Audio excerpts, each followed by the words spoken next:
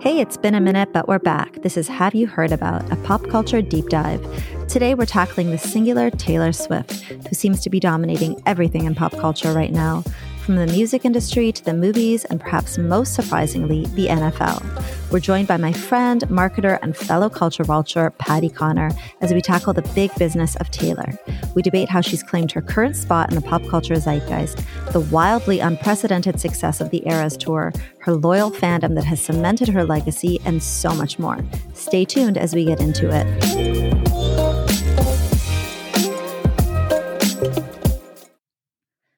Hi, Patty. Hi, Melissa. We're live. Can you tell me why we're here today? I feel like you brought me out of retirement because you sent me a WhatsApp message. Maybe I want to say like 2 months ago, 6 or 7 weeks ago. I want to say I messaged you because I said I'm swept up in the frenzy. Do you have a connection to help me get some Taylor Swift tickets for me and my kids? I think that was what the message was. Oh, yeah. And then I said, and why do I care? I think that was like the follow-up message. And why do I care? Why do we care, Patty? And that's kind of why we're here today. First of all, I'm really flattered that you think that I would be able to get you Eras tickets. You know, I had to shoot my shot. You must think very highly of me. I cannot do that. I couldn't even get myself Eras tickets. I think when you messaged me, I myself was being caught up in the Taylor Swift frenzy, which I did not have on my 2022 or 2023 bingo card. I did not foresee myself becoming, I wouldn't say I've become a Swiftie, but I know a lot about Taylor Swift now, much more than I did, let's say 2 or 3 or 4 years ago, kind of like pre-pandemic. Would you say that at this point you're a Swiftie? I don't think I'm a Swiftie, but I am quite, as a marketing person, I'm quite fascinated by the lore. And I've like gone down the Google rabbit hole of like just weird things. So maybe that's what it is, because we both have backgrounds in marketing, and I think we both like storytelling. I mean, I'm kind of speaking for both of us. We both like analyzing things. Why is this in our pop culture zeitgeist right now? Why are we all thinking and talking about the same thing? And so I'll kind of tell you a little bit about my journey to like what brought me here with sort of my obsession currently with Taylor Swift. Is she was not somebody I thought about or cared about kind of pre-COVID. I didn't know much about her besides what everybody knew. Like she would write these songs about like the guys that she would date, and they were really popular. And she had obviously that infamous feud with Kim and Kanye. She had a bit of a sassiness to her, to use the word that my kids like to say. You know what I mean? With like her squads and her beefs and her feuds and this and that. And then during COVID, we were all locked up in our houses, and she dropped Folklore. And have you listened to the Folklore album or Evermore that she released during COVID? I listened to it during COVID, and actually as homework for this pod, I watched the live, whatever, the Pawn Sessions live on Disney. I had to like forward through some of it because it's like pretty much like the whole album is like 90 minutes, but I enjoyed listening to like her little captions leading up to the stories or leading up to the songs. So yes. I appreciate the homework, Patty. I did the same thing. So I rewatched the Long Pawn Sessions, and I rewatched Miss Americana on Netflix, which even if you're not a fan of Taylor Swift, I would say to the listeners, like if you want to catch up on the frenzy, if you want to see what it's all about, those are 2 really good places to start. But Folklore for me was a really moody and broody and kind of autumnal album that was really conducive with the time of staying indoors. I wasn't leaving my house. I was probably a little depressed, kind of, you know, for such a social person to have to stay indoors. And it sort of fit my vibe. And she's such an amazing lyricist, especially on that album. I think that really came out. And then with her follow-up Evermore, I was like, okay, you know, this chick is onto something. Like maybe there's something here that I've been missing all these years.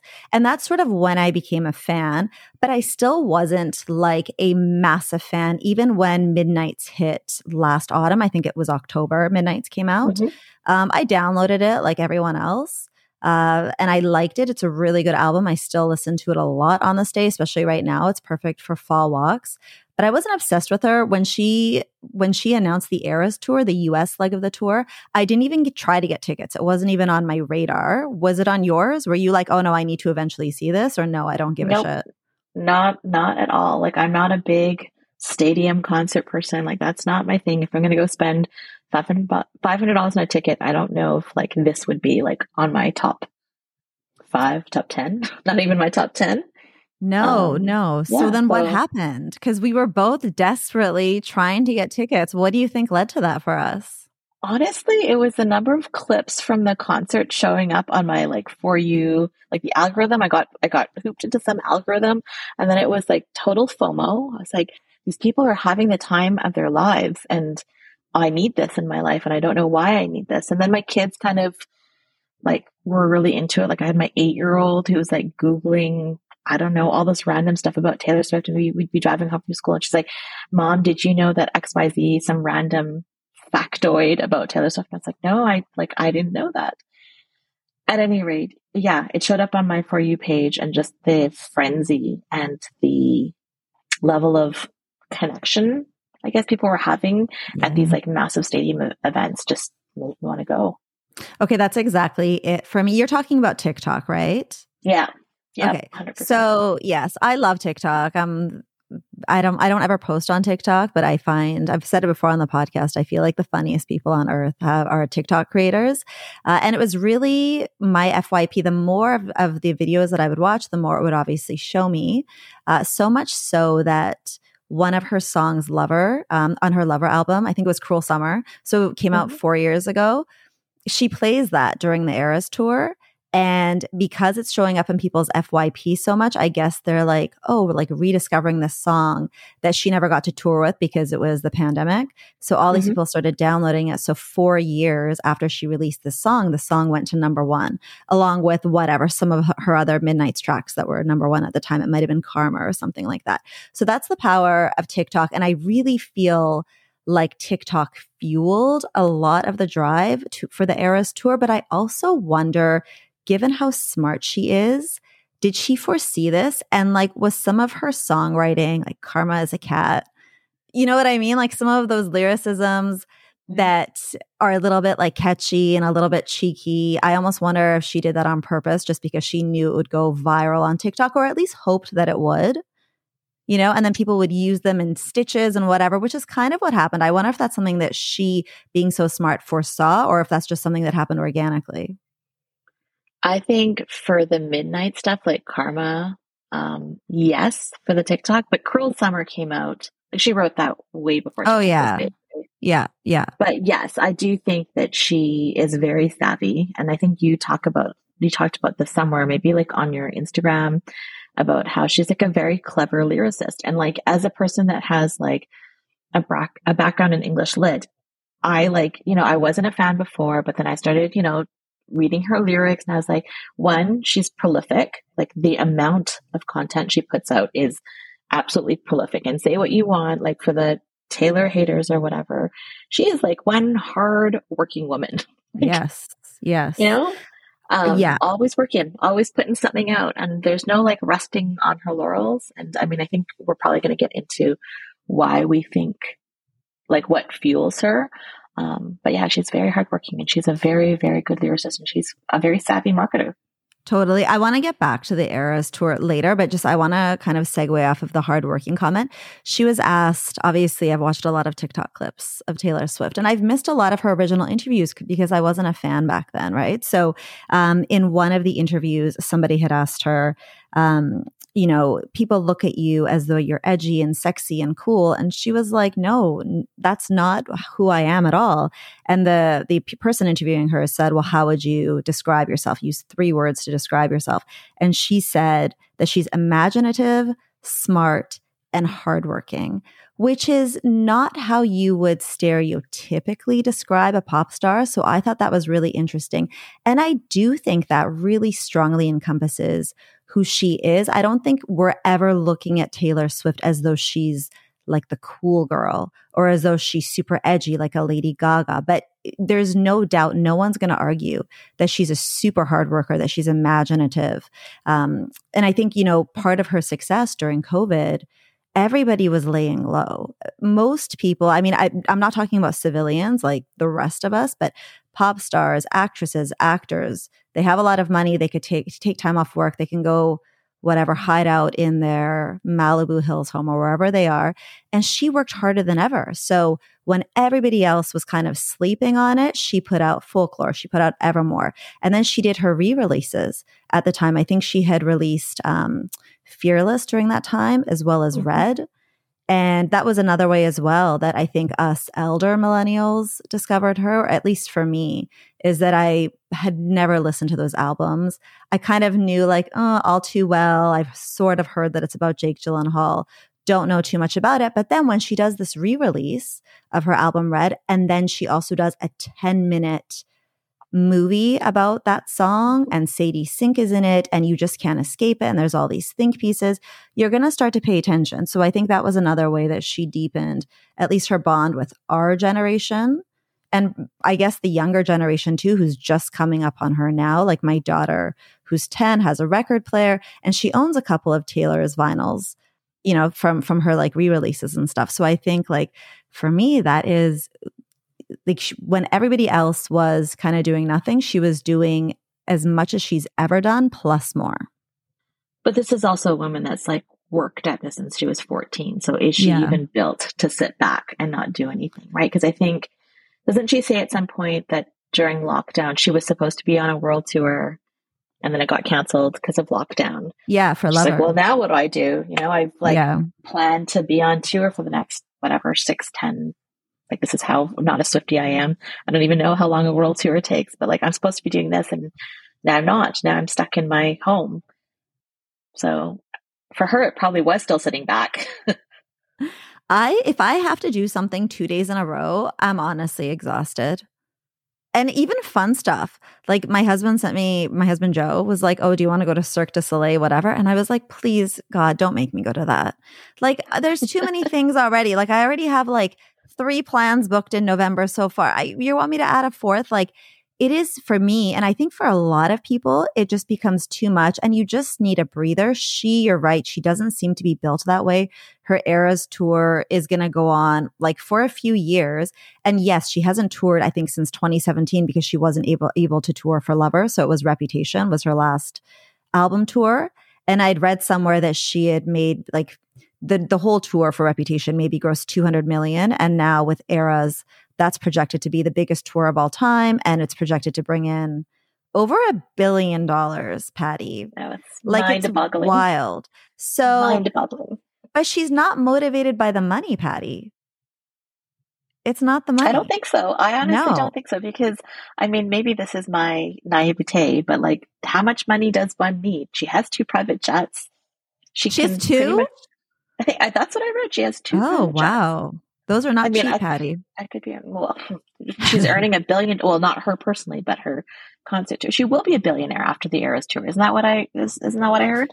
For sure. I think, I mean, probably even during, right? Like when one Googles her net worth, it's like sitting at $700 million. So, I mean, she's very, very close. And I think for me, my theory on these people like Taylor Swift, same thing as Kim Kardashian, is when you have a ton of money that you're more drawn by like your legacy and the lore that you're creating and also boiling it down to just winning. She wants to be winning and she is, right? Like for me, I think what drives her, she's always admitted to being kind of an insecure person, right? I don't think that that's an unfair comment or, you know, that's something that she's always told us herself. She's told us through her songwriting. She's told us in interviews. And so I think to be on top of the world, that's probably what's driving her. There is, you know, that Mastermind lyric that she has where it's like, no one wanted to play with me as a little kid and I've been scheming like a criminal ever since. Like she tells us, right? Like this is facts. Yeah. Yeah. No, and I agree. And I think the really interesting thing about that is I think it's in the Miss Americana, like whatever, the special on Netflix. And she talks exactly about that. Like I was the kid that wasn't invited to do things. And like this, like I am fueled by people like loving me and interacting with my fans. And I think we were texting about this is like, when you watch her on stage, she is thriving, like in the limelight. Like, she looks like she's genuine. And I know like some of it must be a bit of an act, but she genuinely looks like she's thriving. Like 60,000 people in a stadium, like there for her.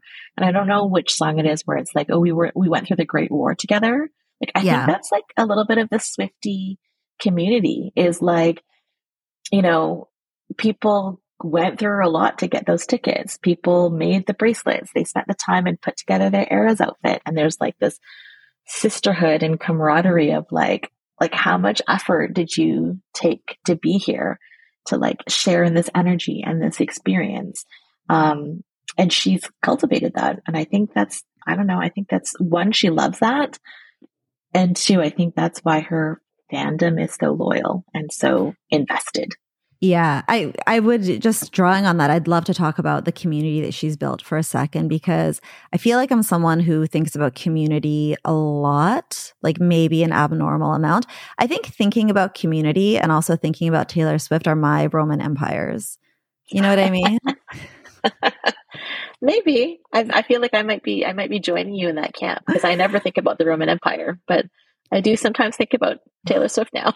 Can I just segue for a second on the Roman Empire? So for anyone that's like, what are these two talking about? First of all, get on TikTok and then you'll know. But second of all, there was this, I don't know, tweet or something that went around that was like, people, ladies, you don't understand how much the men in your lives think about the Roman Empire. And then I asked Joe, my husband, I was like, do you ever think about the Roman Empire? And I swear to God, Patty, without missing a beat, he was like, yes. He was like, I even belong to he follows a Twitter account called Daily Roman Updates. Yes. And I said, I asked my husband as well. What did he say? He said weekly he thinks about it. And I was like, and I think I had like a gobsmacked expression on my face. And I was like, in what context? I don't understand. And he had some weird like answer. And I was like, okay. And I think I messaged you after, and you're like, I was like, oh my God, you're right. It's true. I mean, for right now, Taylor Swift is my Roman Empire. Prior to Taylor Swift, it was probably just Clueless.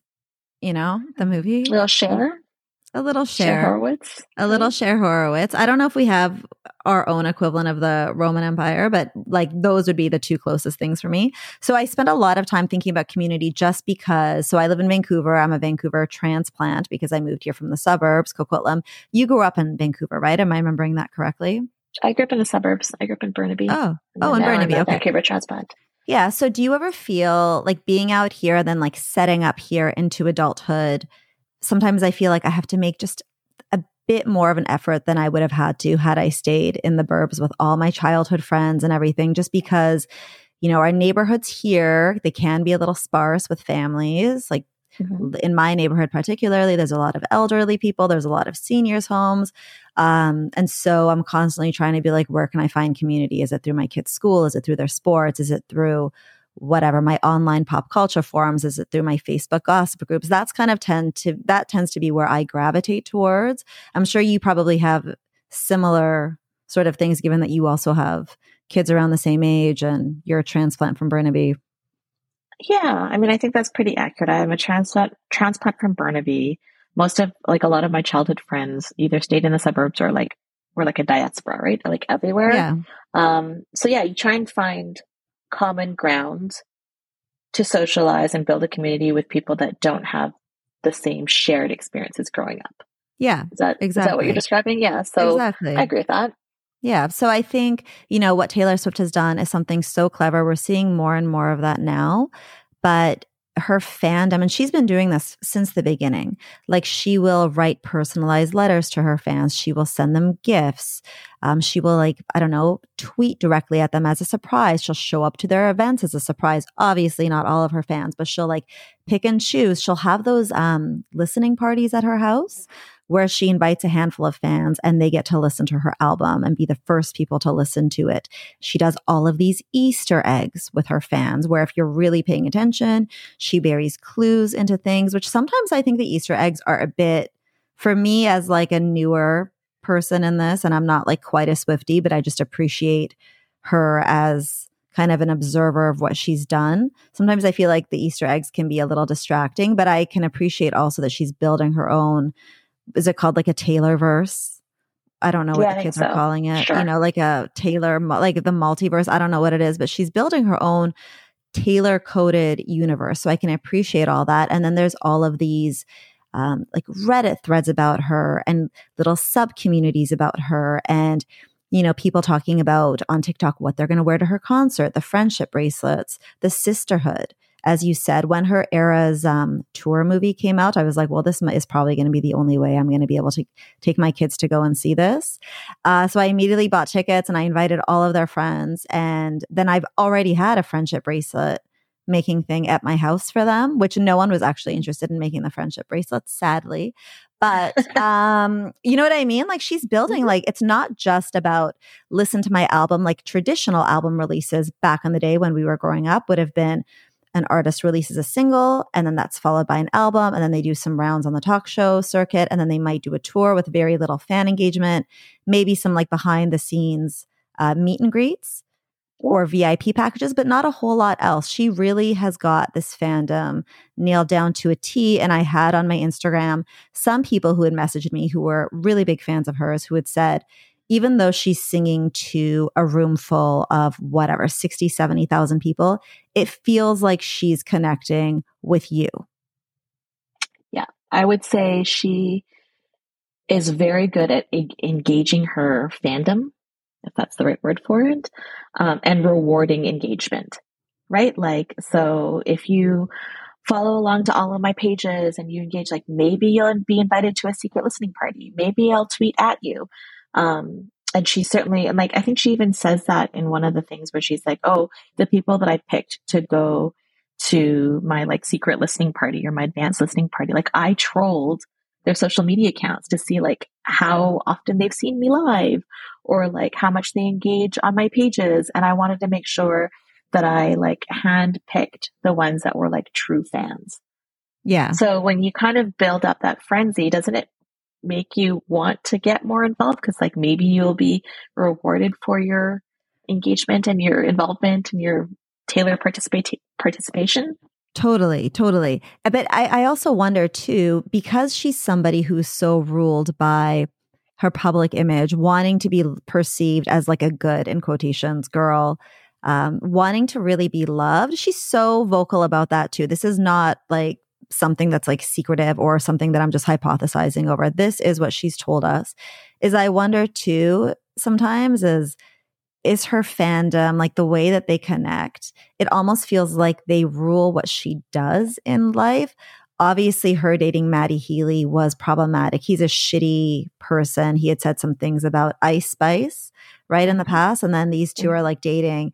And there was a lot of public pressure for her. Like, what are you doing with this guy? What is she doing? And, you know, he's the one who kind of said those things, but it's reflecting back on her because she's the much bigger superstar. And we can talk about fairness and that all we want, but regardless, that's how it's going to be perceived when you're someone as large as life as Taylor Swift. And not surprisingly, shortly thereafter, they broke up.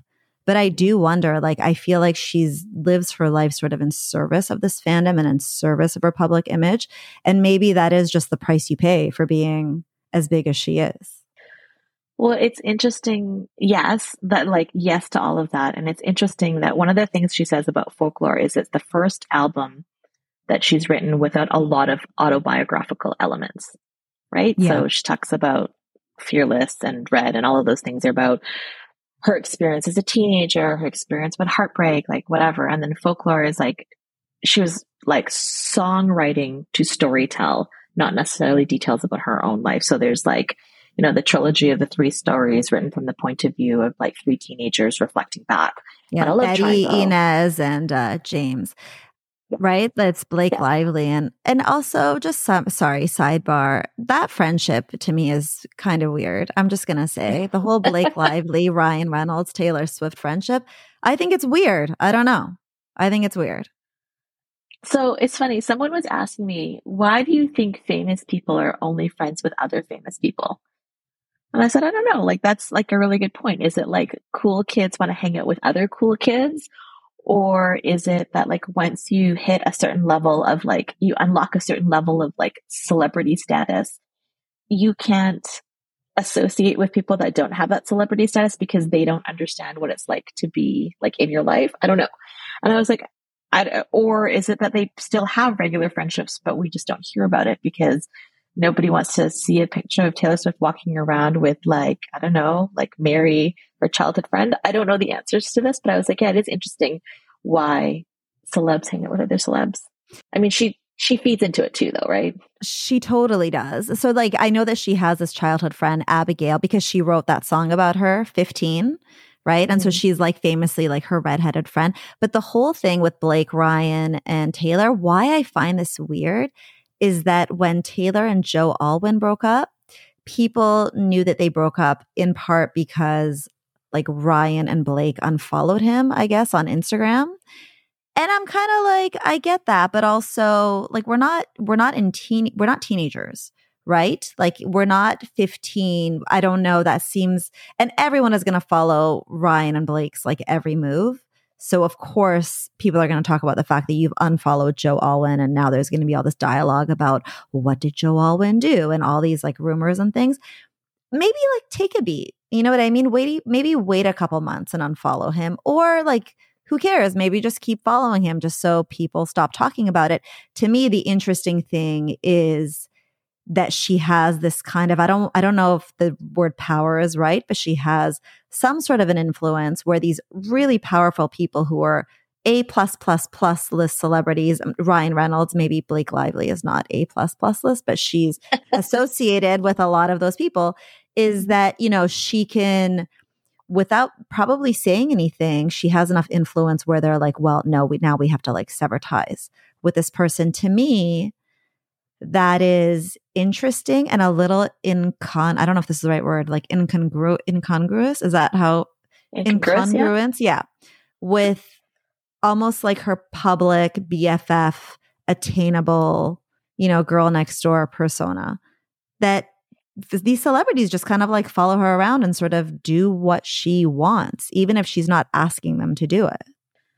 I don't know. It seems a little bit petty and eye rolly, and maybe it's because I'm older now, and so I like eye roll, but at the same time, I kind of feels this need for salacious gossip, right? So I was like, oh, interesting. And then all this stuff recently about, oh, she's letting Sophie Turner stay in her apartment, while she's like working out her divorce with Joe Jonas or whatever. And, oh, Taylor Swift and Joe Jonas, you know, he's infamously broke up with her, I don't know, via text or a phone call or I don't know, whatever. Yeah, it was like a 10-second voicemail, she had said, right? Yeah, sure. Like he did something that was like not cool. And so now she's like on Team Sophie. I mean, all of those are choices. And you can't tell me that if she didn't want that leaked to the media, they couldn't have kept it locked down that like Sophie Turner was just like staying in an apartment building that happened to be in the same apartment building that she owns an investment property in. Like, I feel like celebrities have more control over the narrative that goes out.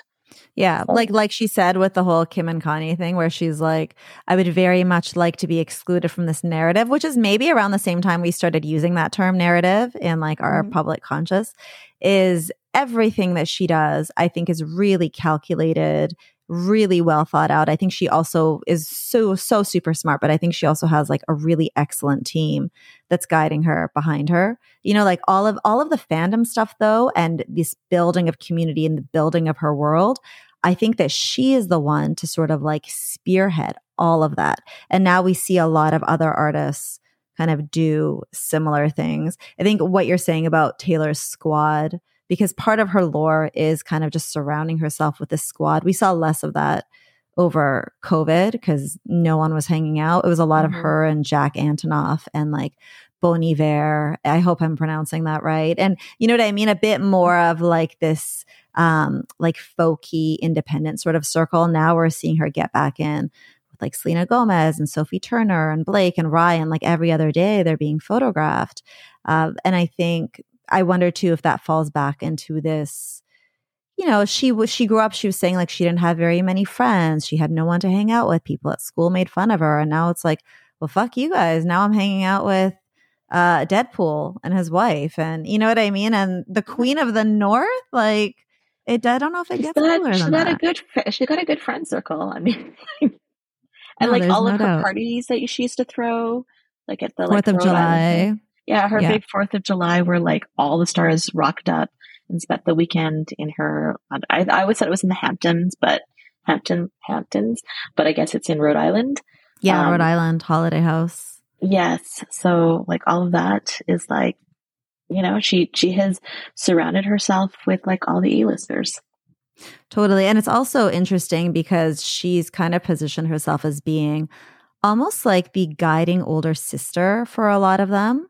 You know, maybe not with Blake, but with Sophie Turner, with most recently Sabrina Carpenter, who is her opening act, I think, in Mexico City, and also with Selena Gomez, right? Like she kind of seems to be this very protective older sister figure who is fiercely loyal and has her friends back. And then, of course, there's like the people on the outside, because just as much as she's famous for her squad, she's also famous for her feuds. And whatever the hell happened with Karlie Kloss, we'll never know. Well, maybe one day we'll know. And like the whole Olivia Rodrigo thing, which is like what my kid had to tell me about. She's like, oh, well, you know, Olivia Rodrigo and Taylor Swift are like no longer. And I was like, oh, like why? So I don't know. My kid's like, oh, something about a songwriting credit. And now Taylor Swift gets half of the money from like her big song. And then the song, Olivia Rodrigo's song Vampire, is all about Taylor Swift. And I was like, how does my 8-year-old who has no access to TikTok know these things? My kids know I'm recording a podcast today because I told them I might be late picking you up from school. We'll see. But they were like, oh, what are you doing it on? And I'm like, oh, I'll tell you later so I could surprise them with it, because I think this is the first I don't know if they've ever listened to one of my podcasts. One, because sometimes they're not subject appropriate for their age, but also they just wouldn't care. You know, they're like, Mom, I don't care about like parasocial relationships. I don't even know. They don't have social media. They don't care about Jillian Harris. They just don't care. But this one, they're for sure going to care about. And that's the thing with Taylor Swift, is she sort of encompasses so many ages. And you had messaged me using the word, I think it was you had said she's really palatable. Was that you? Yeah, because we were talking about this versus Beyonce, like why we could get Beyonce tickets at face value, but not Taylor Swift ones. And I said, I think she's just like more palatable to like across generations. The masses. Yeah. Masses. Yeah. Let's talk about that, because obviously she's a white woman. She is conventionally very, very attractive, what is interesting to me though, is that she's very pretty and very attractive, but I don't think she's looked at as being like sexy or like super sexualized. Definitely not hypersexualized. Maybe some people think she's sexy when she does her like Reputation dances, but she's never really looked at that way. And I don't know if that's because, you know, her mom and dad, Andrea, and I think Scott Swift, are like, why do I know their names, Patty? I don't know. I didn't know their names. So I was impressed. And so, you know, she's looked at as such a good girl, looked at as very generous, like these bonuses that she's given on her tour, 55 million in like the North American tour alone, which is another whole, like she could have kept most of that money. Obviously, I don't think it's the money that is what's driving her, right? It's she wants to be generous, but also we're hearing about it in the press, right? So she's being strategic with where her generosity is. It's not like super altruistic. And even her scandals, you know, all celebrities have scandals of like varying degrees. Hers are like, it's like Dawson's Creek. She's like 33 or 34, but all of her scandals are very much in the teen drama ballpark, which is frankly where I live. Like that is my wheelhouse and I'm here for it and I love it. But you're not seeing these secret videos of her hurling like racial slurs or stumbling out of nightclubs on like cocaine. That's not happened, which is kind of remarkable given the fact that she's been famous for half of her life. Well, it's funny you say that because I think I saw an interview where she was on, I can't remember which late night talk show, But they're like, she's like, oh, I don't have the freedom to like have a really wild night. She's like, I get photographed if I have like 3 Moscow mules and I'm acting a little bit wild at a party. And it's like, okay, you're 33 and you've had 3 Moscow mules and you're dancing a bit wildly. And that's like scandalous and salacious. I was like, wow, you're doing really well then. Like, really totally. Well. And there was another interview, like, and I feel bad because normally I know my sources, like, oh, and there was this interview that I saw and it was with Barbara Walters or whatever. But because so much of what I consume for this is on TikTok, I'm just watching 10-second clips. But there was this one where someone had said to her, you know, you've maintained this really good girl image. You don't drink, you don't party. And she's like, what? She's like, I do drink and I do party. Like, you know, however old she was at the time, she might've been 25 at the time. And it's like, for some reason, we've held her to this level where it's like, oh no, she is like the perfect role model, which frankly, she kind of is. And that's why I was trying to desperately get these Eras tickets to the point that I was like, I'll just spend whatever amount of money and fly to Santa Clara to get these tickets to take my kids, because I think it would have been the best first concert experience for them. Like, you know, we live in Vancouver. I'm not taking them to a concert where everyone around us is like lighting a joint, you know? Mm-hmm. I don't know if they still do that in concerts. They did in my day. I don't know. I mean, I'm sure they do. I don't know if it's like a Taylor. I don't know. I don't go to that many concerts anymore, but yes, I'm sure it would be a very wholesome concert. And it would be like, as you say, the sisterhood of like trading bead bracelets and admiring each other's Eras outfits. Like, I do love that experience. And like, I'm taking my kids to the movie as well, because it seemed like a really accessible way for them to sort of get the experience that wasn't going to cost me $10,000.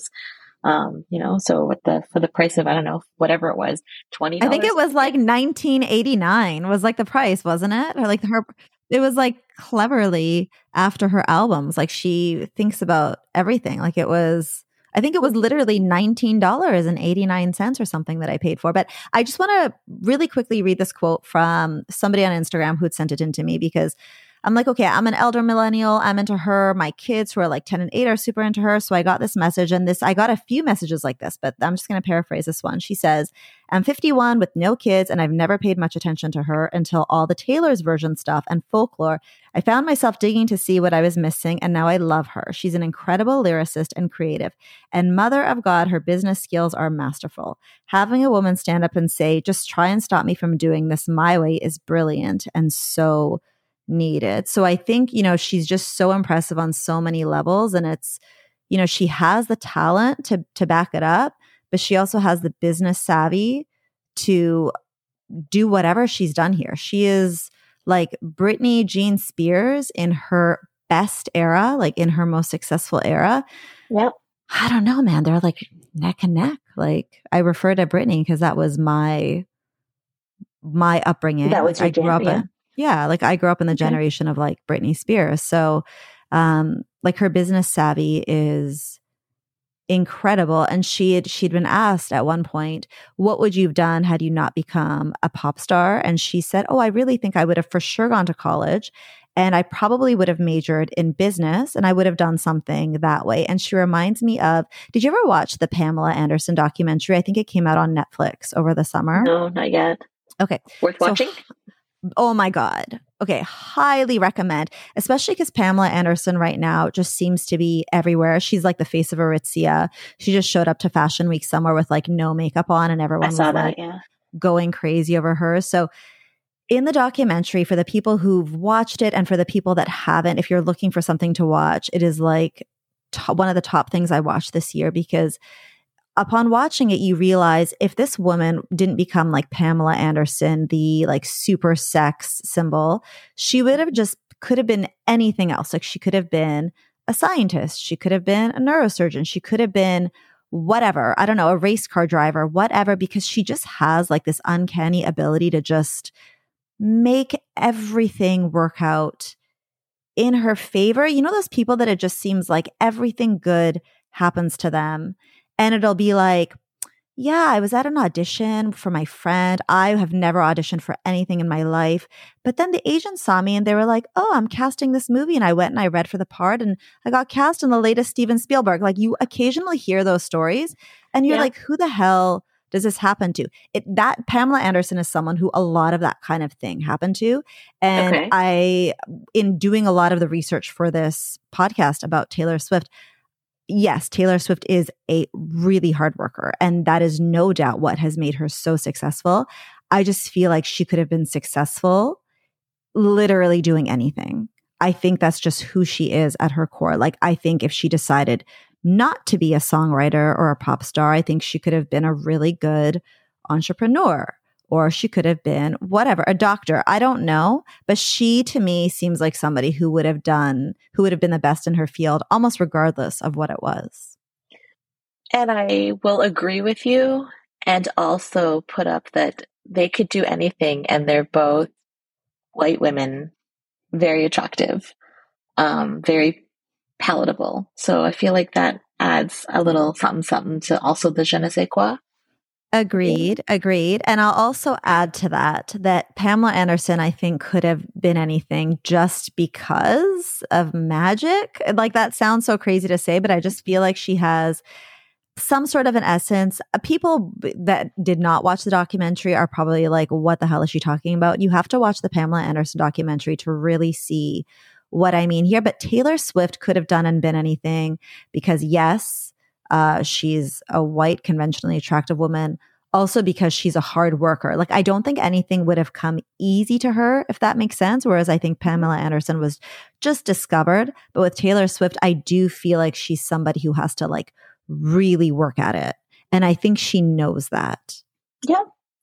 I think, yes, I can totally see that as well, because I think you had pointed it out in something where it's like, she's a little bit awkward, right? Very. Like, she's like a very tall woman, and she, in spite of like all the training and the dance training and all the stuff that she's probably had to help her enhance her career, she still slouches a bit when she dances, and she still like has this sort of self-deprecating smirk when she's dancing, because she knows that she has to work at it. Like, she knows all the moves, but she doesn't come by it gracefully, if you will, or honestly. Yeah, she's always like, there are some TikToks that show her at her concert and then right afterwards behind the scene, and she kind of comes out in these like dad sweater. Like, they can only be described as dad sweaters. And she's a little hunched over and she's like awkwardly waving to fans. And that is just who she is. You can be the most successful pop star in the world and millions of people adore you. Everyone is fighting and clamoring to get tickets. But at the end of the day, like, that doesn't necessarily give you like self-confidence or security in yourself. I still think that that's something that she probably has to work on. And I think that she has worked on that quite a lot, because I think she has changed a lot, sort of, especially in her, just in the music industry, how she really fought to have ownership of her own music, and she really started looking at the business side, not just the creative side. So there was all this stuff kind of, Spotify had, I don't know if they still do, but when Spotify had a free membership, Taylor Swift kind of bought them and said, I'm not going to release my music to stream on your platform because I'm not going to get paid royalties. And same thing when 1989 came out, she wouldn't release it on Apple Music because they wouldn't give her royalties for it, because I think they had some type of a free trial. And so she fought for that, and she fought for other artists to sort of have a similar thing. And she wrote this letter to like the CEO of Apple Music, and within a day they changed it so that she would get paid and other artists would get paid. So she's opening doors for people.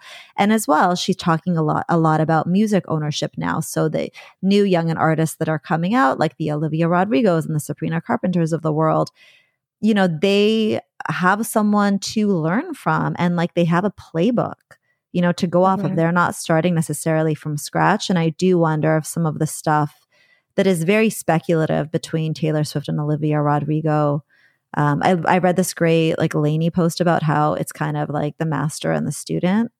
How maybe it's less of a feud and more of a, well, I did all this as Taylor Swift and I got to this level because I had to fight and scrape and whatever. I'm scrappy and I got my way through it.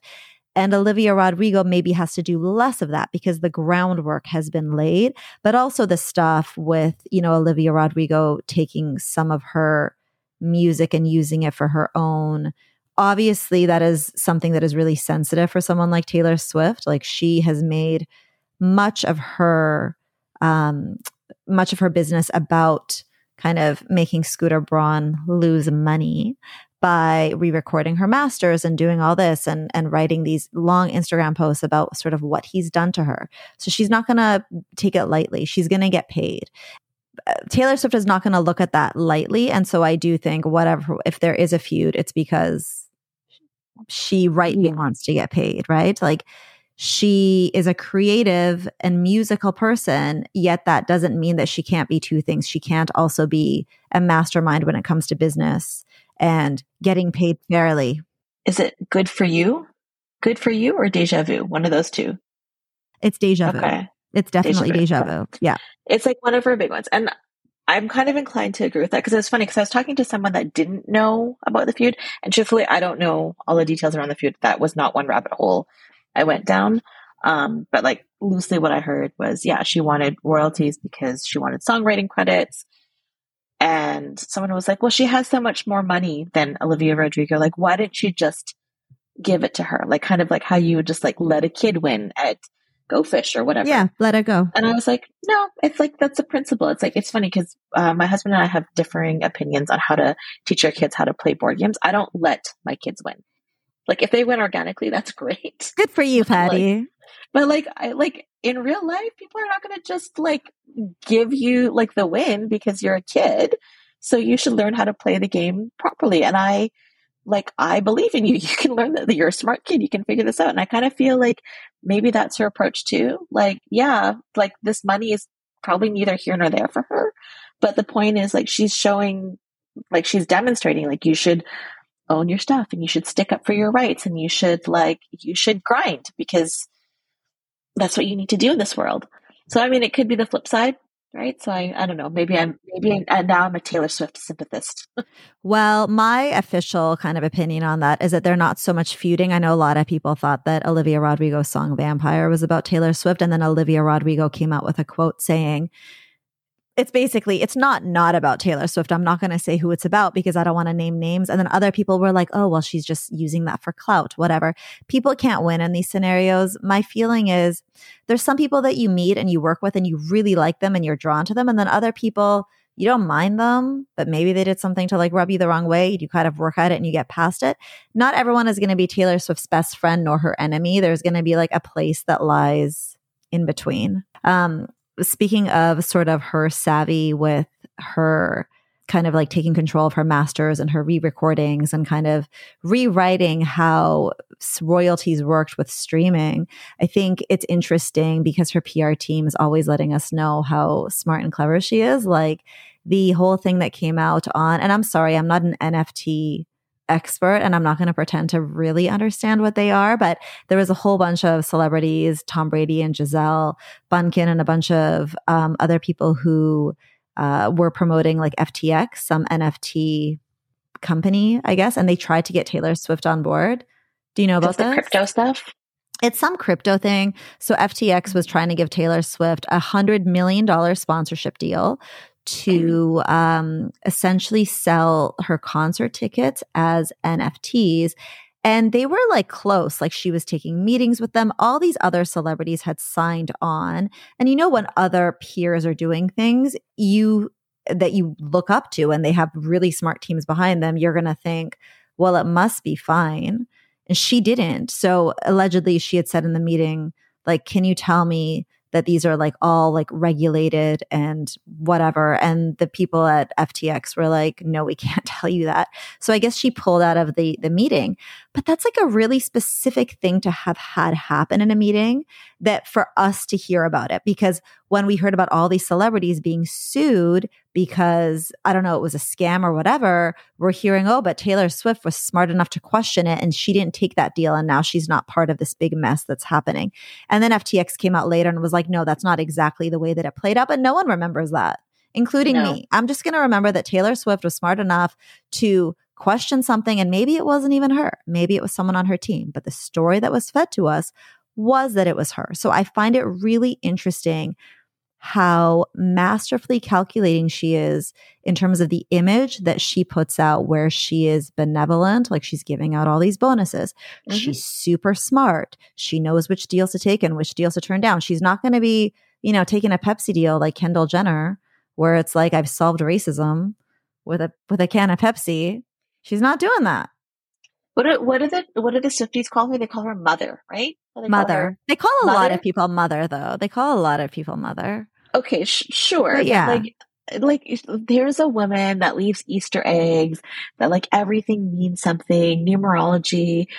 She's releasing, I don't know all of it, but like she's releasing the album on this date. And if you add up the digits of the month and the date, it adds up to 13, which is like, there's like just so much. And like, to me, like a little bit, some of it is just like a little too much. Like I don't have time in my day to like think about all these things. But you know what? Some people love it. And it's like, I don't know. It's like, didn't she release like the Taylor Swift like Wordle? And it like broke. Did she? Wow. I didn't know that. I was like, I can't remember what she was announcing. Maybe it was announcing the movie, or maybe it was announcing like the re-release of 1989. I'm sure some Swiftie will write in and correct me. I don't remember what it is. But yeah, like she released it on, like she released her own version of Wordle to like, I guess, talk about what songs were going to come out of the vault or something. I don't know. Yeah. But then it like broke Google for a little bit because so many people like were trying to solve it. And like, I know you were into Wordle. I'm still into Wordle. I was into Wordle. Yeah. I didn't hear about the Taylor Swift one. I think it's interesting that no matter what she does, people seem to, besides what happened with the Kim and Kanye thing, and I know when we were talking about doing this podcast, we were like, well, there's just so much to say. Like we're at first, we weren't even going to talk about Travis Kelce, which we will get to in a second, soon. But there's just so much background with her that we were like, okay, let's just focus on kind of the big things, like the bigger picture things. And one of those things is like, her lowest point was probably after the whole Kim and Kanye and Receipts. And then she kind of disappeared for like a year and then came out with Reputation. And she kind of told her story through songwriting. But it's like we haven't hit that point with her where people are just like sick and tired of what she does, because she's like, how we talked about her being a creative and this like amazing lyricist and this amazing business person. Well, she's this amazing marketer who also shills so many products. Like when Midnights came out, 3 hours later, Midnight's 3 a.m. version came out with additional songs. And so then people who had downloaded that are now downloading this one. And there was also the Midnight's Clock, where you could buy multiple versions of her vinyl. It's like the same record, but just with a different cover. And when you put it together, it's a clock. And when I did end up getting a code to go to see her in Toronto. So I had registered like 3 accounts, my mom's, mine, and my husband's. I got a code. I get into the queue. I'm number 12,000 in the queue. And it's like, okay, I'm not going to get tickets. And so when I got through, there was just no tickets left, but I was able to see how much tickets were. And like the floor seats were like $1,000. And then some seats that maybe would have been like $300 or $400 were like $700, because you also got like a tote bag with it. The way that she's like packaging stuff, and then you're also like, who the hell can afford to like be spending? But obviously people are, because her shows are selling out immediately, like within probably minutes or like 10 minutes or something. So, but no one is really like questioning that. I haven't heard anybody really say, well, she's, she puts out all this product where, fans are spending a ton of money on her, and there hasn't really been backlash on that.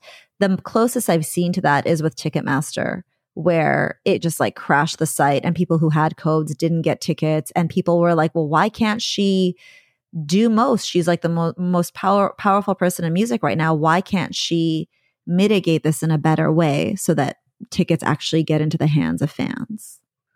Yeah, I mean, I do kind of worry that she is gonna like lose her steam and people are just gonna get fatigued, like too much Taylor Swift. I'm over it. This is just obnoxious. How much it's going to cost? And like, part of me did have that fleeting thought, like, if she's got this huge, broad fan base, $5,000 tickets $7,000 tickets are not accessible to a lot of people, right? Particularly like in this economy. So it's like kind of interesting when the movie thing came out. I was expecting for her to release a documentary about the making of the Eras Tour. Like that was truthfully what I was expecting. And I think we actually exchanged texts and I was like, hey, should we wait for this documentary to come out before we do this podcast? Cause I feel like, that will provide even like more information. But instead it was a movie version of her concert, which I was like, oh, that's like really interesting. Like, is she trying to make her concert experience more accessible and attainable to the masses by making it $19.89 to go, which is suddenly much more palatable for the average fan? And I don't truthfully know the answer to that. Like, I think you had a theory there that was around like, there are artists that have limited like people's ability to resell tickets, which then like obviously stems the overinflation on StubHub and whatever the Canadian equivalent is. And she hasn't chosen to do that. And is that a calculated decision? I think was a question you posed. I think she will come out with a behind the scenes documentary of this just because this tour is going to go on for so many years. And we're like maybe at the halfway point. I don't even know if we're halfway yet. But for now, I wonder if she came out. So she did that deal with AMC directly. So she's not violating SAG, which is really clever. But I wonder if some of that came because of there was a bit of Ticketmaster backlash where people were asking, why is she not doing more? And you're right, there are some celebrities. So I'll just read a couple of examples that I looked up. So Miley Cyrus and Adele have required concert goers to present your credit card used to purchase the tickets. Pearl Jam tickets are non-transferable except on a fan-to-fan exchange.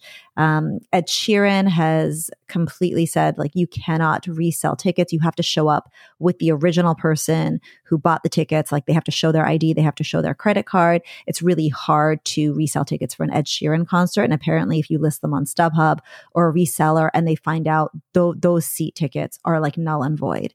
And so there is obviously stuff that she can do. When she did her Reputation stadium tour, she had said basically that any fans that buy specific merchandise or that do some sort of social media activity about the upcoming tour, they collect some sort of points. It was called SwiftTix that brings them up in the queue when they do get their code. And so she had like talked to Ticketmaster and they worked that out. So that was kind of an interesting way also of her to make more money because of the merchandising side, right? So there are things like right now she's single-handedly the biggest name in music, and she may not always stay on top, but right now that's where she is. Is there more that she could have done? 100% for sure. For sure. And I wonder, I had said to you, I wonder if the reason that she didn't is because it's kind of a good feeling to be like, oh my God, these people want to see me so bad. It creates such a sense of urgency. I did not care about seeing Taylor Swift when she was just doing her US tour. I didn't even register for a code. And then when everyone started freaking out that she didn't release Canada with her world tour, I was like, oh shit, I missed the boat. And then when she did announce Toronto, like 30 million people tried to get codes, which I've heard that only 3 million people had registered the first day to get the US code. So for me, that's like absolutely wild. There was just such a frenzy to get these tickets. And immediately after I didn't get tickets, after I was in the queue, I went and I looked to see what the worst tickets were going for on StubHub. And it was like the $150 tickets were listed for $3,000 each, which is so wild. And, she's not perfect. I wonder if part of her is just like, well, fuck yeah, I'm winning. Like, that's amazing. That's great because there is something to it. There's a reason that she didn't step in and change whatever, come up with a plan with Ticketmaster. And I think to appease her fans, this AMC deal was struck, right? Which is also very clever because now everyone's like, Taylor Swift saving cinema, she's saving the theater industry. Just like, and I'll just segue into this, she's now saving the NFL. Like, what's happening? So much to talk about in the NFL. I feel like the NFL is like a part two, Masa. There's so much to talk about. There's just so much to say. And that's what I said. I said, I think we messaged and you're like, oh, I don't want to talk about the small stuff. And I said, yeah, I agree. I don't want to talk about her dating life because it seems so reductive, right? Like she's already written all these albums about men that she's dated and her romantic history and blah, blah, blah, blah, blah. And that's always the joke in media. Like, oh, why do you keep writing songs about your ex-boyfriends? And it's always like this tongue-in-cheek thing. But this whole thing with Travis Kelce and like what she's done for the NFL is like fascinating to me. And even the amount of like, you know, all the memes that were on TikTok about women going, "Oh, what's it like that Taylor Swift put this guy, Travis Kelce, on the map?" And all these men are like outraged, and they're like, "This guy is like the best tight end in the NFL, and he's ran like 1,000,000 yards with a ball." And like, as a person that doesn't even really understand the rules of football, I'm like, I don't even know what a tight end does. So like, cool. But yeah, like my husband is an NFL person. And like, I remember like when we were talking about it, he was like super eye rolly about it. And he was like, "Do you understand how big the market for the NFL is? Like, I recommend that you do some research on the numbers before you have this like podcast conversation." And I was like, I was so like annoyed. So I did do the research and I was like, yeah, no, my theory still stands. Like, it does. Like, yes. Didn't his jersey sales go up 400% for Travis Kelce? 87. Like, the first time this man has ever even came into my consciousness was I thought he was so thirsty because he went to her concert in Kansas City, I think, and then had like a friendship bracelet with his number on it, and he was going to give it to her. And I was like, what a loser. Like, and then he's like talking about it on his podcast. And of course, everyone has a podcast now, me included. And so I was like, oh, he's obviously being so thirsty, blah, blah. Knew nothing about him. And then there was like these like quiet talks of like they've just quietly started dating, and then that blew up like the next day into, oh no, these two are like dealing with each other in whatever way. And since then, like this all happened like mid-September, I've now watched the Kelce documentary about his brother Jason Kelce on I think it was on Prime. I've watched Quarterback on Netflix. I like Travis Kelce a lot. He is number 87. He's a tight end. I don't know what that position is, except for I know he's really integral to playing with Patrick Mahomes. Why do I know who Patrick Mahomes is? Why do I know Patrick Mahomes' wife, Brittany? This wasn't even in my language like 3 weeks ago.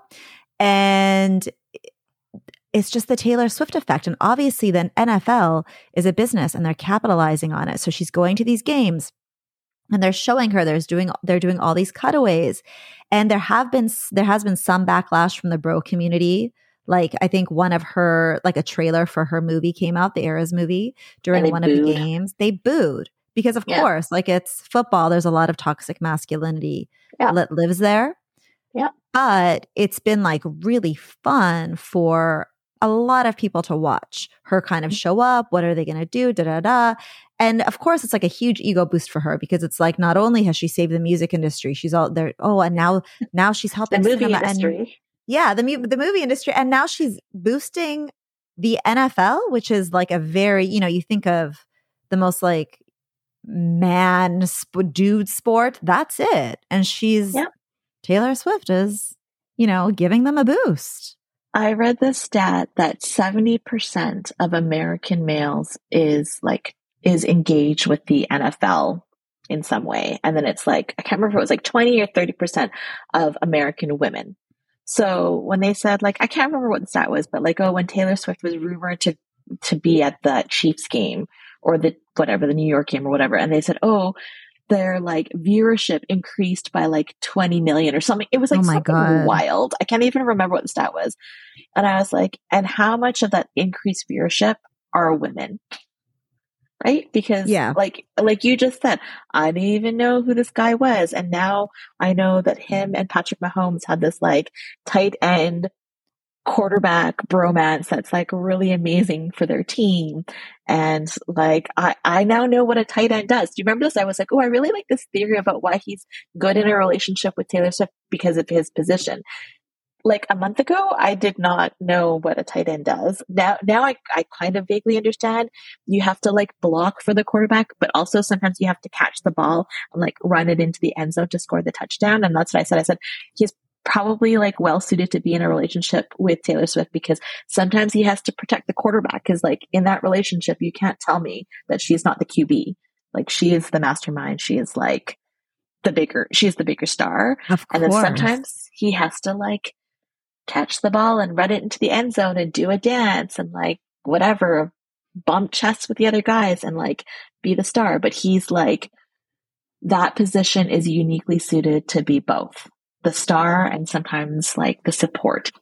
And he seems more than happy to be Taylor's guy. Like, and I've, both of us downloaded the episode of New Heights with his brother, Jason Kelce. Like, what? We're listening to football podcasts. It's wild. And, they talk about it on the podcast, which 100% Taylor okayed. Like, he's not talking about it without her being like, oh, yeah, no, you can say, within these parameters, like talk about this. And he's essentially saying, kind of making light of it. And he's not saying too much, but he's not saying nothing either. So obviously there's something there. And I have to say that meme of him or the TikTok of him where he's on the football field and he looks up at the stands and he sees her and like that smile on his face, I was like, okay, I see the allure of this. Like, and for her, somebody who grew up feeling like insecure or whatever, like she didn't have friends, now she is dating one of these stars of football, as all these dudes have been saying. Travis Kelce has been on the map.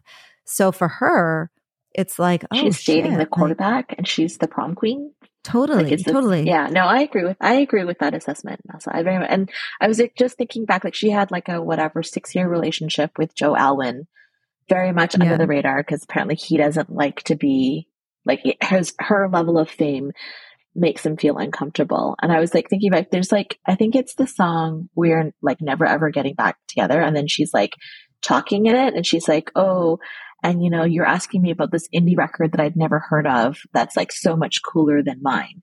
And like, this is part of her thing is like, she's fine with being like mainstream and popular. And she kind of dated, like, I think you said, like she kind of dated the theater geek, right? Like Joe Alwyn, whatever. Tom Hiddleston. And like, whatever, like she's done that road and now she's kind of stepping like into the light, if you will. She's dating a guy that is very much mainstream, very comfortable with the spectacle and the theatrics of being with someone that is like this level of celebrity. And he's okay with it. He's secure enough that he thinks it's great and he's funny and he's like tongue in cheek about it. And I was like, oh, maybe that's like the right thing for her because that's always going to be her life. Like, and unless she does something awful and she kind of falls off everyone's radar, this is always going to be her life. And she kind of needs someone that's like okay with that. Oh yeah, he's leaning way in, and there's been no guy thus far like Calvin Harris, Jake Gyllenhaal, Harry Styles, Joe Jonas, etc., Joe Alwyn, who has been so, besides Tom Hiddleston, who like wore like a Taylor, like Team Taylor kind of t-shirt.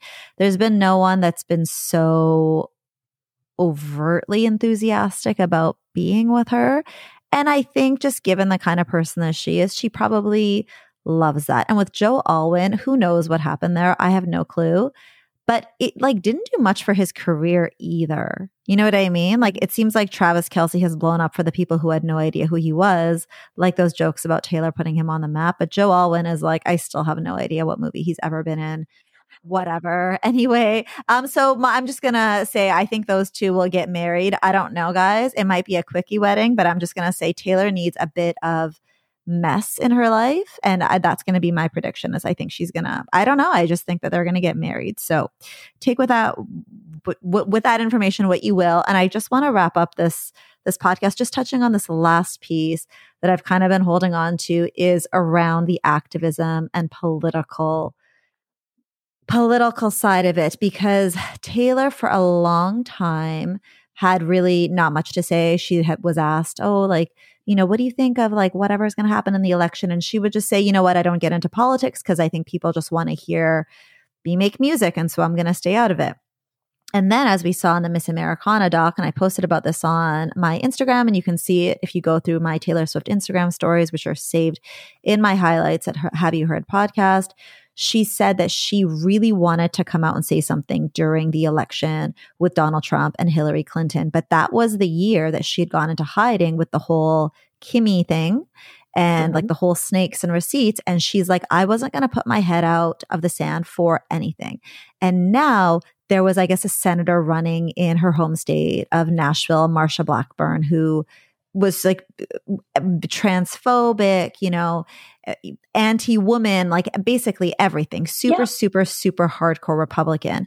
And Taylor Swift really wanted to come out and say something. Her whole team on the documentary, her dad and one of her managers was like, you're going to cut your concert goers in half if you do this. And Taylor was like, I've already made my decision.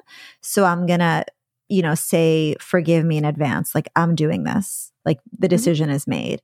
And ever since then, she's had some, like, her music videos, You Need to Calm Down. She's also written, I can't remember, she wrote sort of like a political anthem. I can't remember what it was. Yeah, it's called What's up here? Something about Run. Only the Young. Only the Young. Thank you. Yeah. Yes.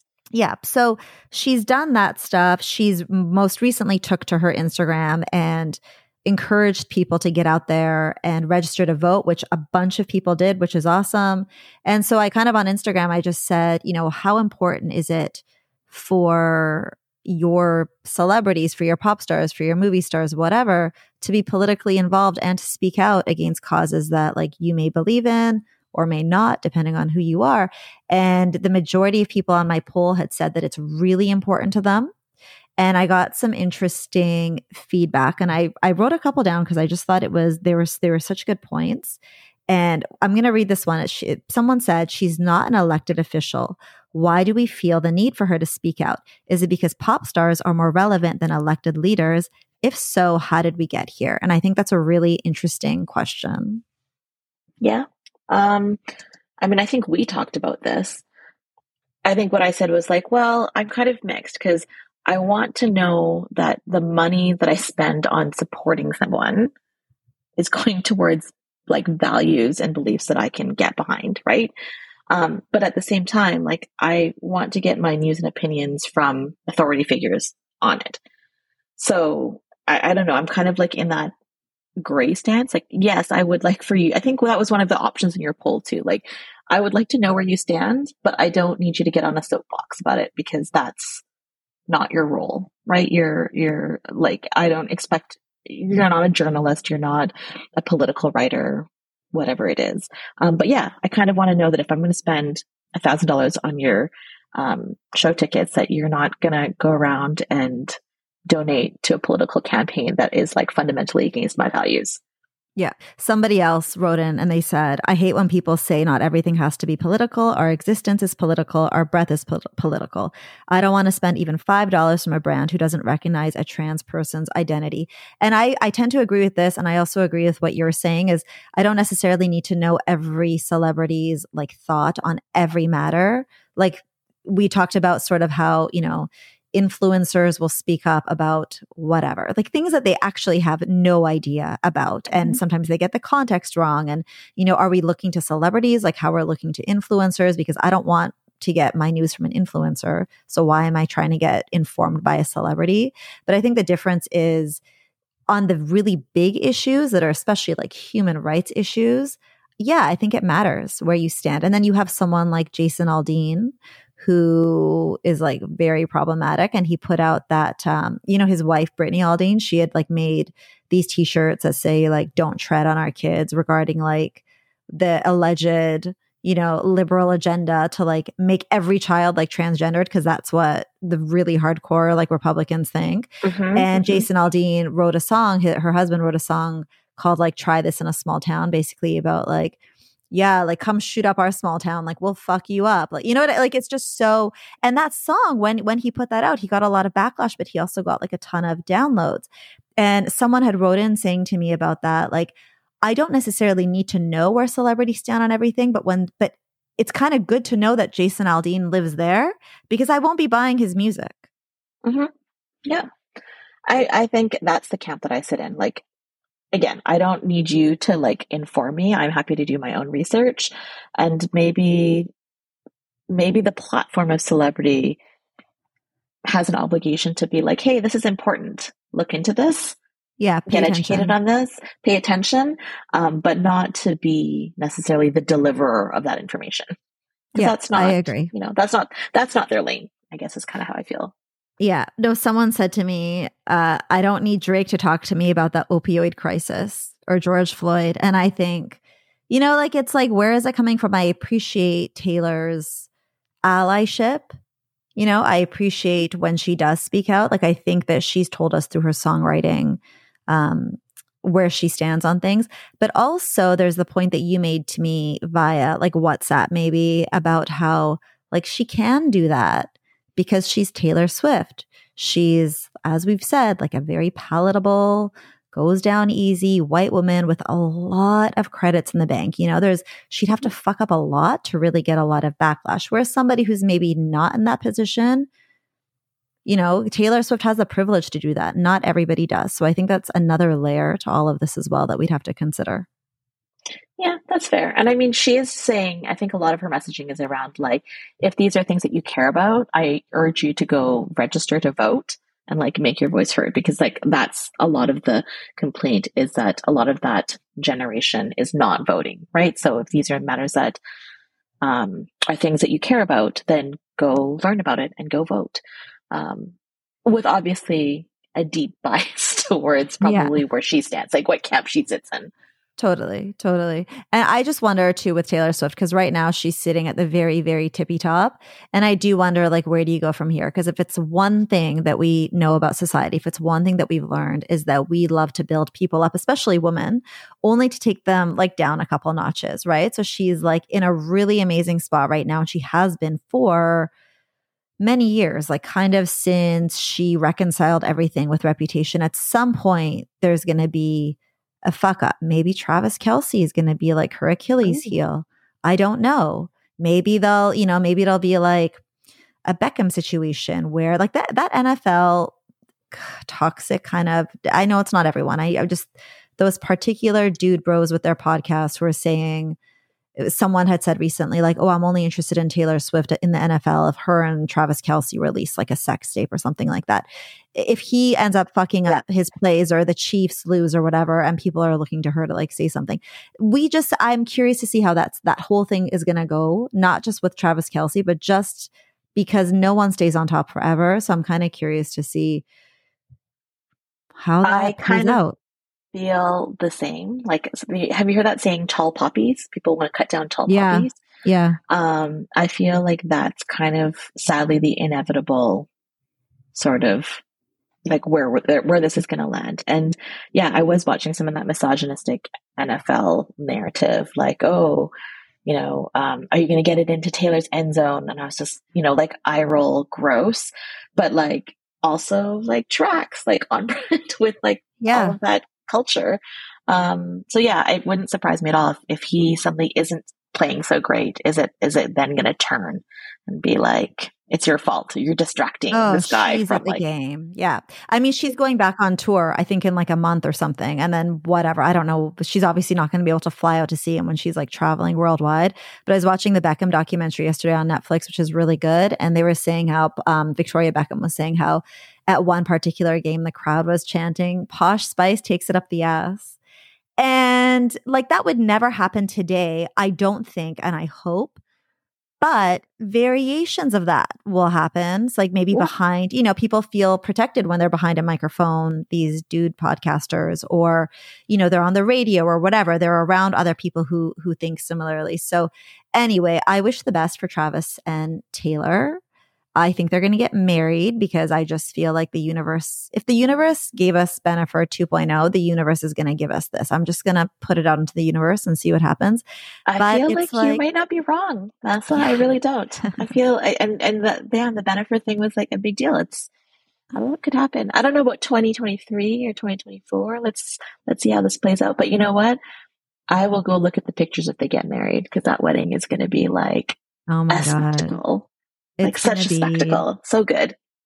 Epic. She'll probably like invite like 10 fans to attend just because she just does stuff like that. You know what I mean? Like she's just so like, her fandom is part of everything that she does. And if her fandom digs up some shit on Travis Kelce, like a thing that he said in 2008 on Twitter before it was X, that relationship is dead, because that's just kind of, you know, I feel like a lot, as I've said, he had a dating show, Masa. He did have a dating show. He did have a dating show. We haven't talked about that. I don't want to talk about it. Yeah, I haven't. I can't. Yeah. I mean, I'm interested in Travis Kelce as much as while he's with Taylor Swift. Once that relationship ends, it's on to the next for me. But okay, really quickly, I'm going to wrap this up by asking you, I always ask my guests, what is your current obsession? Is there any sort of pop culture obsession you are into right now? It could be a recommendation, just something you're outside vibing of Taylor with. Swift and Travis Outside Kelce? of, I think so. I think we've covered, Taylor Swift enough today.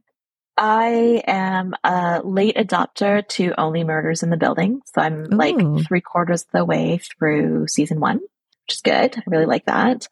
I was obsessed with The Bear. So binge watched both of those.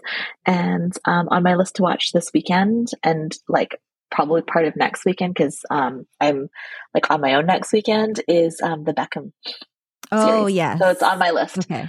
Because I lived through the Beckham and the Posh Spice heyday. So I'm very curious. So that's on my list, whatever on Netflix, my list to watch. Yeah. It's already there. 6 parts, it's right? So good. Yeah. You're going to love it. I'm kind of halfway through. So The Bear and Only Murders in the Building, I think, are Disney Plus. Yeah. And the Beckham documentary is Netflix. My recommendation is going to be my number one recommendation of the year, which is Fleischman is in Trouble on Disney Plus with Claire Danes. It is so good. I don't know what to say about it. It's really hard to describe. It's kind of about motherhood, parenthood, society, class wars, postpartum depression, et cetera, et cetera, et cetera. The first few episodes, you're going to be like, what is this show? Where is it going? And then it's going to hit you like a ton of bricks and it's going to sit with you. And it's I'm jealous of the me before I watched it because it was, you know what I mean? I binge watched it too. It was very good. And I would say it very much falls into what we've been talking about around misogynistic narrative.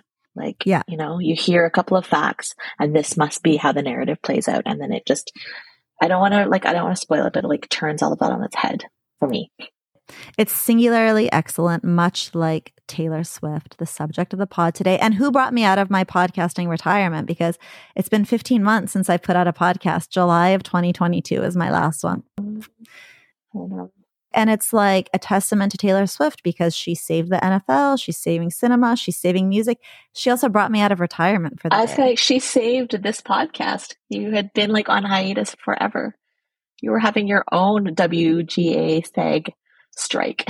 I know. Listen, I've been busy. I've had things going on. And I have to say it's really nice because on Instagram, people would message me from time to time being like, where's your podcast? Is it ever coming back? We miss it. But this was a really fun one. So Patty, I just want to say thank you so much for coming on. It was such a pleasure having you. Me and you always have these chats every time I see you. So this time it's on tape. So thank you.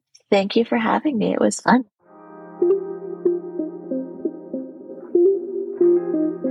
Hey, that's the show. Thanks so much for tuning in. For real, you took the time and that means a lot. If you like the show, please share with your friends, subscribe, and give us 5 stars to show your support wherever you get your podcasts. If you want more interaction, join the Instagram page at Have You Heard Podcast, where there's lots of pop culture analysis and behind the scenes highlights of how shows are formed, which you, dear listener, are a part of. Until next time.